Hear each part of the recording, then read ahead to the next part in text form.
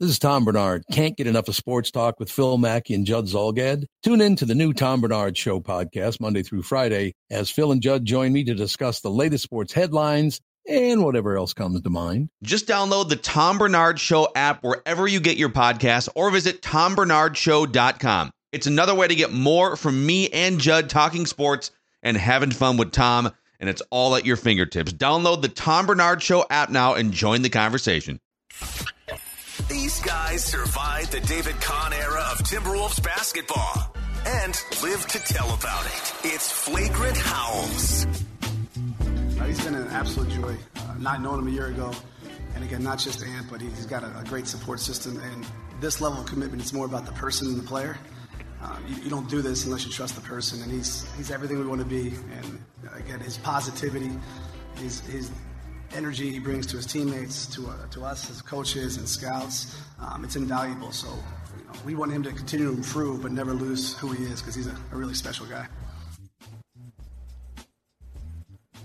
Just offering heaps of lavish praise on the next face of the National Basketball Association, Sir Anthony Edwards.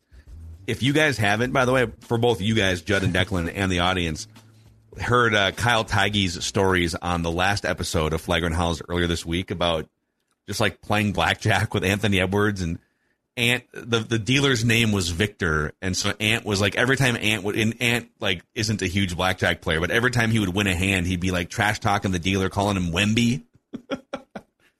It was just great stories from Kyle, so definitely go check that out. Welcome into Flagrant Howls. We have expanded some of our team-centric shows. We're going to be doing more of them. We're basically taking the Wolves and Twins and hockey wild conversations that we have on Mackey and Judd, and we're putting those conversations in some of these team-centric podcasts.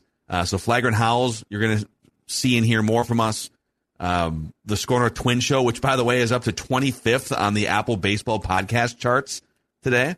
Cheers. Flagrant Howls is right there, I think, 51st in the NBA chart ranking. So thank you, guys. And then Purple Daily was top 10 on the football side. So, and Judd's hockey shows pretty regularly, like flirting with top 10 to 25 kind of. In season and playoffs, we're usually in that 10 range. And yeah, we usually are in the top 25 for the most part. Hockey, I will say the only downfall, not the only, one of the downfalls of the NHL is the offseason outside of the free agent and the draft. It is very quiet. It's not like the other three major sports where there is some type of blips and things to talk about. Hockey, when they say they're on the golf course, everybody is on the GP golf course. And they're like, half of them go to Finland and Russia and Canada or whatever. You know, they're not like hanging out in Vegas. I still think baseball's the worst. It's long. Because at least hockey has like drop dead days of free agency starts, time to sign guys. True. You know, baseball is totally lacking. Like you could get a guy signed to a deal in December and then another guy doesn't sign a deal till March. So baseball, get your act together. Yeah, screw baseball. Let's talk about the National Basketball Association here, the Timberwolves. So DraftKings over-under win totals came out yesterday. Updated over-under win totals.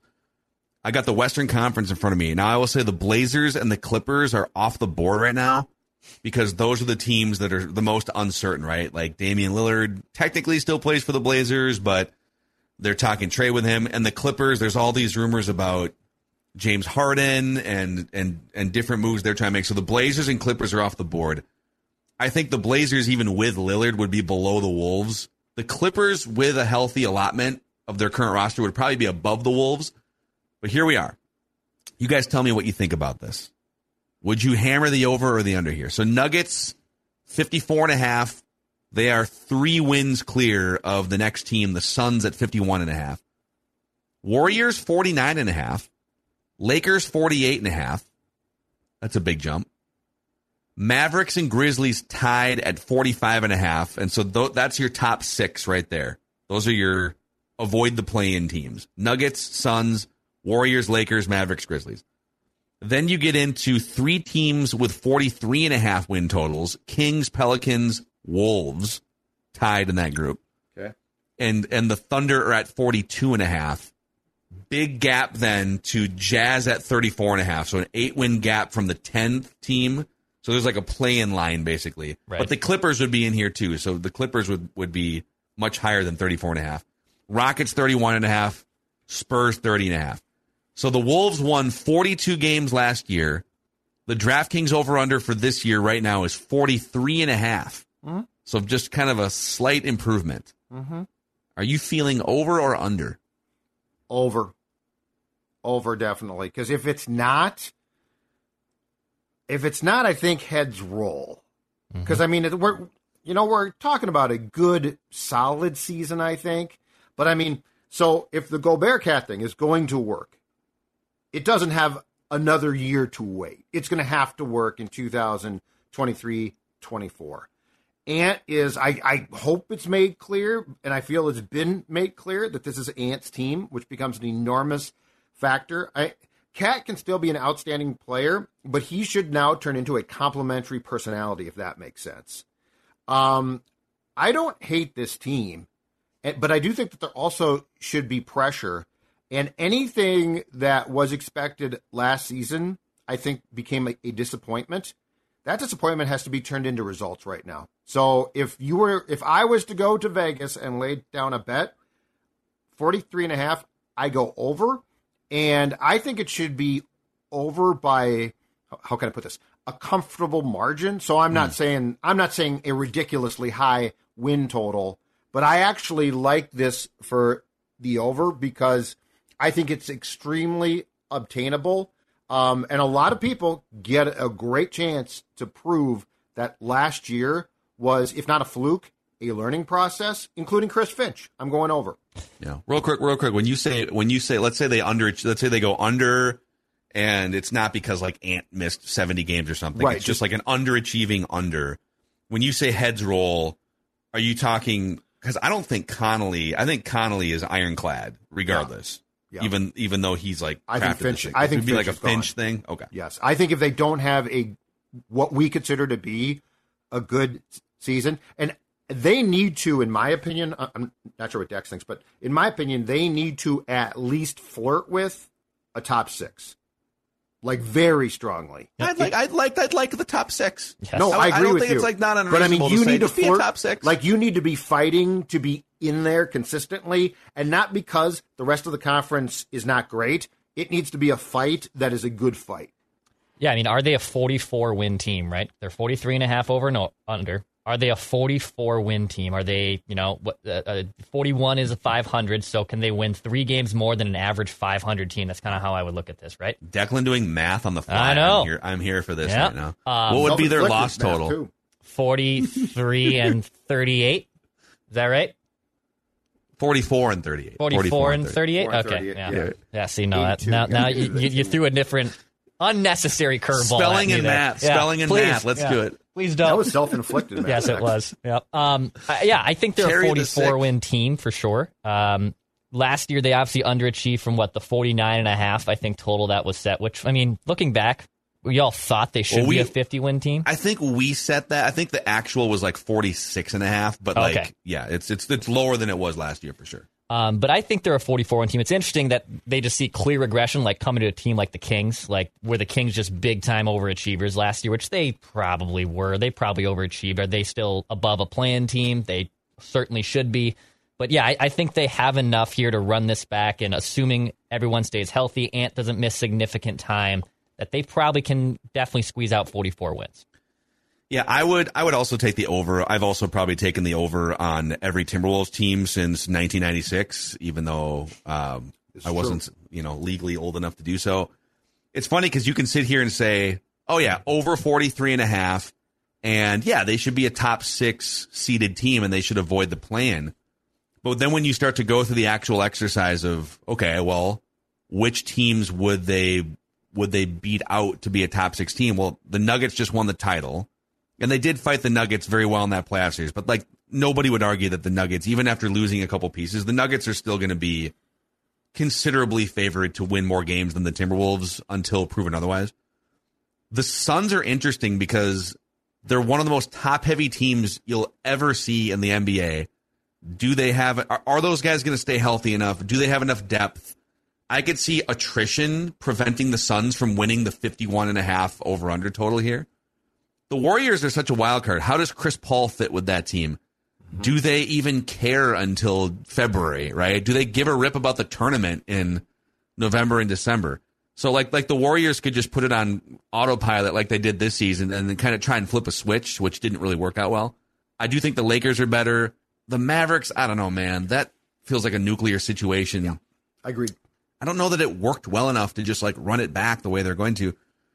I think the Grizzlies got better if the John Morant suspension is going to be a thing, but getting rid of Dillon Brooks, bringing in Marcus Smart, I actually like what they did.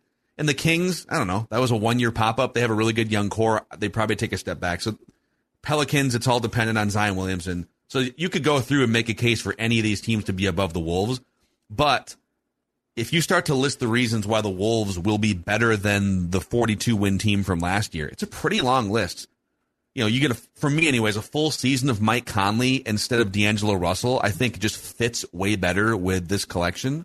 An adult in the room, a guy that's not going to go rogue and think he's Kobe for 18 minutes a night. Like D'Angelo Russell would just like try to take over games. And it would work like 1 in every 4 times, but then he would have these like 3 for 13 clunkers all the time. So if Conley doesn't fall off the age cliff, I think having a full season of Conley, and he's not going to play 82, that's a reason that they're going to be better. Anthony Edwards and Jaden McDaniels' ascensions should be a reason why they are better. In theory, another year of chemistry with the Gobert-Cat experiment. Not that it's a perfect pairing, but another year of it should be better. This is a sneaky one. Jalen Noel, who I loved going into last season, played 18 minutes a game and only missed like 12 games or something. And he was awful for the majority of the season. Did not play defense, could not knock down a three-point shot all year.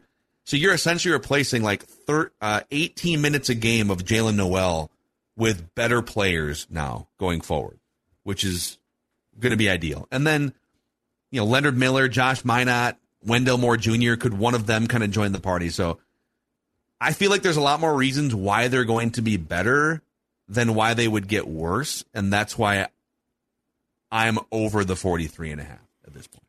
I think the one thing that I'm very curious about is how does the backup point guard shake out? Because Conley, at his age, just is going to miss time. Like Cat, I think we should count on being back, and hopefully he does not get hurt again. But I don't think that there should be this, Cat or Ant are going to miss time. Ideally, they don't miss much time, if any at all, right?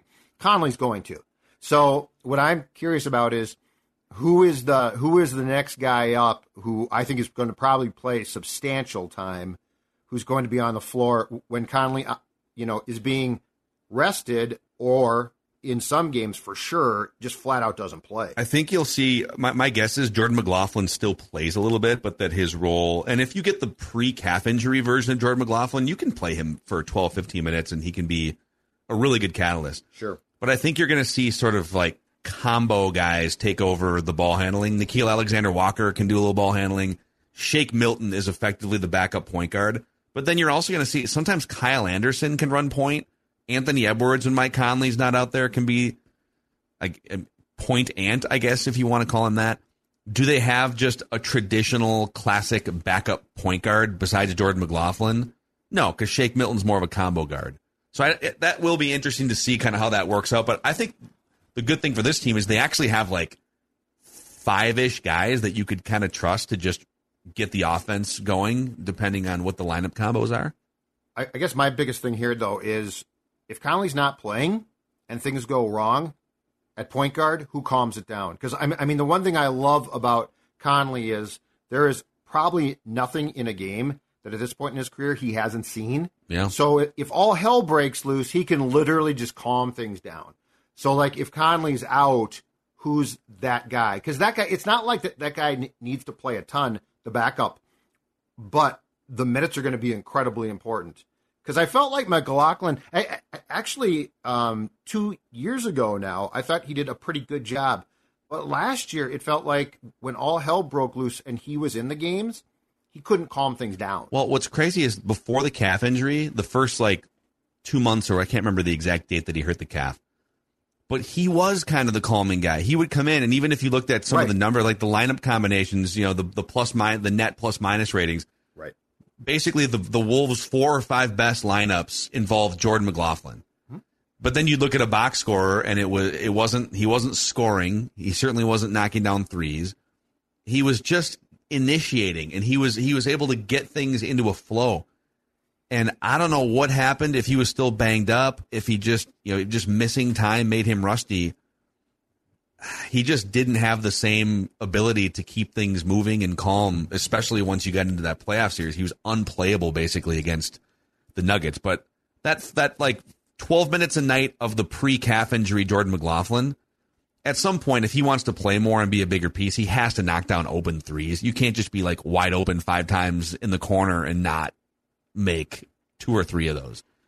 So, boys, we actually have a batch of feedback here, too. Flagrant Howls reads the comment section. I'd love to throw some of these out to you guys and get our reactions. Presented by our friends at Power Lodge and Miller Marine. So the dog days of summer may not last, but your pontoon could for multiple summers, perhaps. So you can get in. There's over 300 pontoons in stock. These iconic Bennington pontoons and Tri-Tunes for doorbuster prices at Miller Marine in St. Cloud and all Power Lodge locations, Judd. It is called throttle therapy for a reason, because in this state, summers are short and our sports teams can drive us crazy. So what is better than to be out on the water on a gorgeous summer day, taking it all in, relaxing, preparing for football to start. But if you are ever going to enjoy throttle therapy, we are in the prime season to do it, and do it on a Bennington. Yes, MillerMarine.com, PowerLodge.com. Eating better is easy with Factor's delicious, ready-to-eat meals. Always fresh, chef-crafted, dietitian-approved, and ready to go in just 2 minutes. From pancakes to smoothies to meals and more, discover a wide variety of easy options for the entire day, like breakfast, midday bites, and more. And if you're always on the go and needing a quick and easy way to find something to eat, you need to try Factor Meals. They have an easy-to-use website. Factor is also flexible.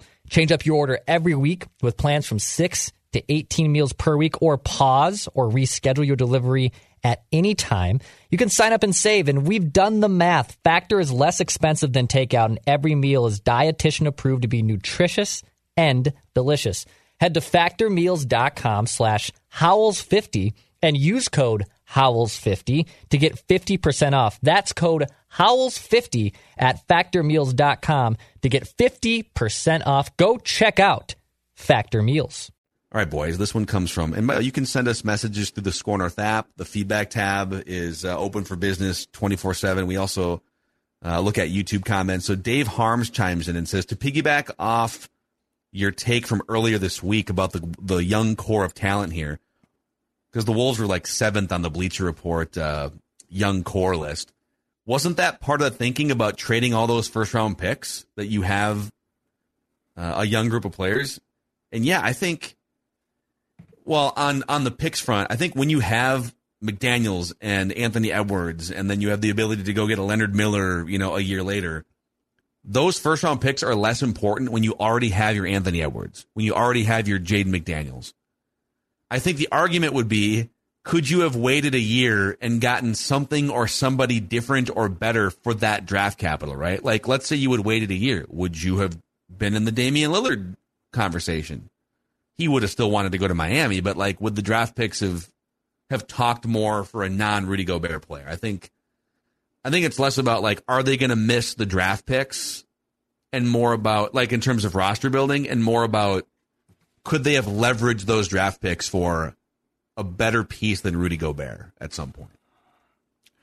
Which is why and again, this is reckless speculation completely.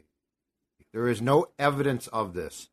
But it's why I still struggle to believe that Tim Connelly pulled the trigger here alone.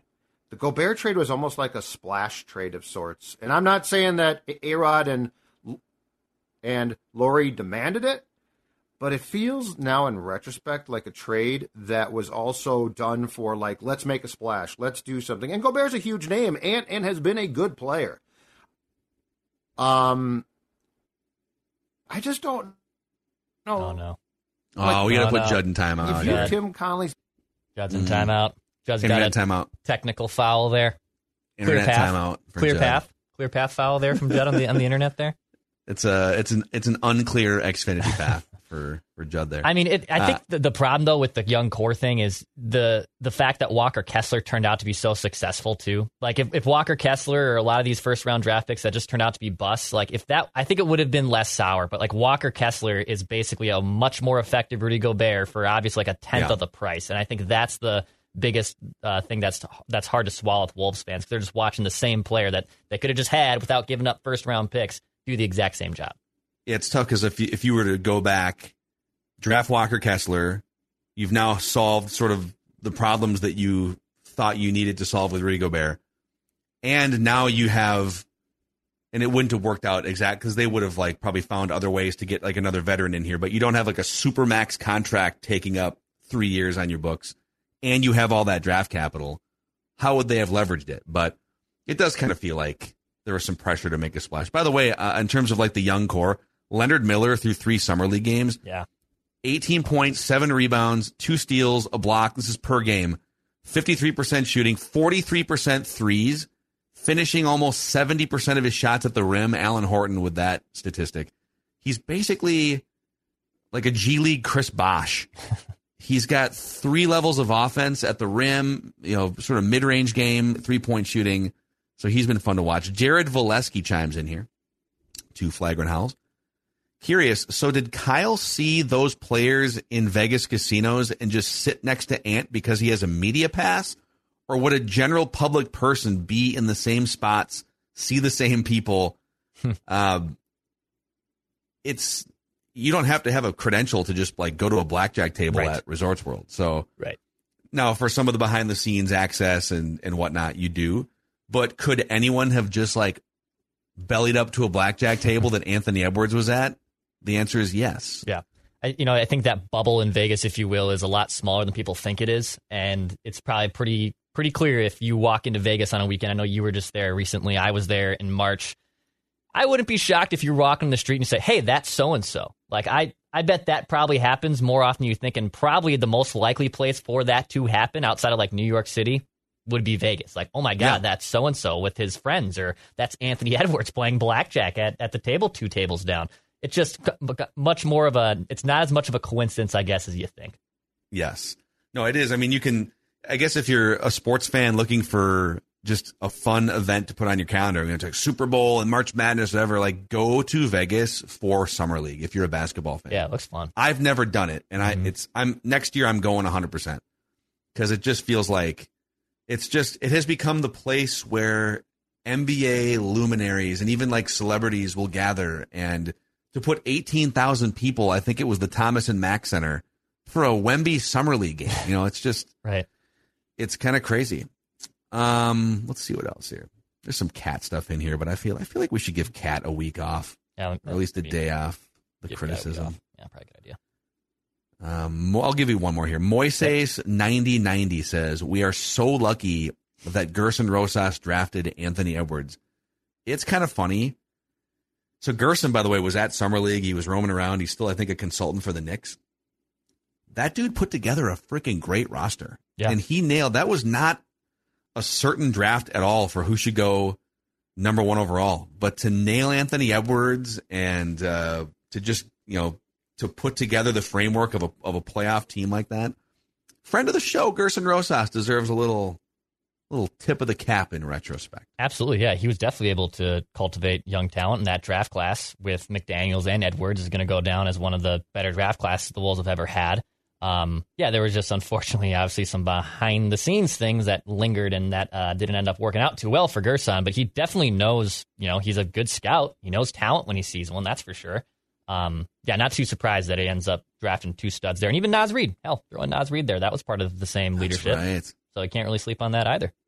Yeah, all these dudes who are now getting paid this summer were discovered, I think, by Gerson Rosas. So, anyways, thanks for making Flagrant Howls one of the 50 most popular basketball podcasts on Apple. We hope to keep climbing. Kyle and I think Monday we're going to reconvene for a full Summer League recap, and we'll keep the off-season Wolves content coming at you here on Flagrant Howls. If you could give us a 5-star rating and a positive review on Apple Podcasts, and click the subscribe button and the like button on the Score North YouTube channel, you can help us spread the word about this Timberwolves lifestyle podcast.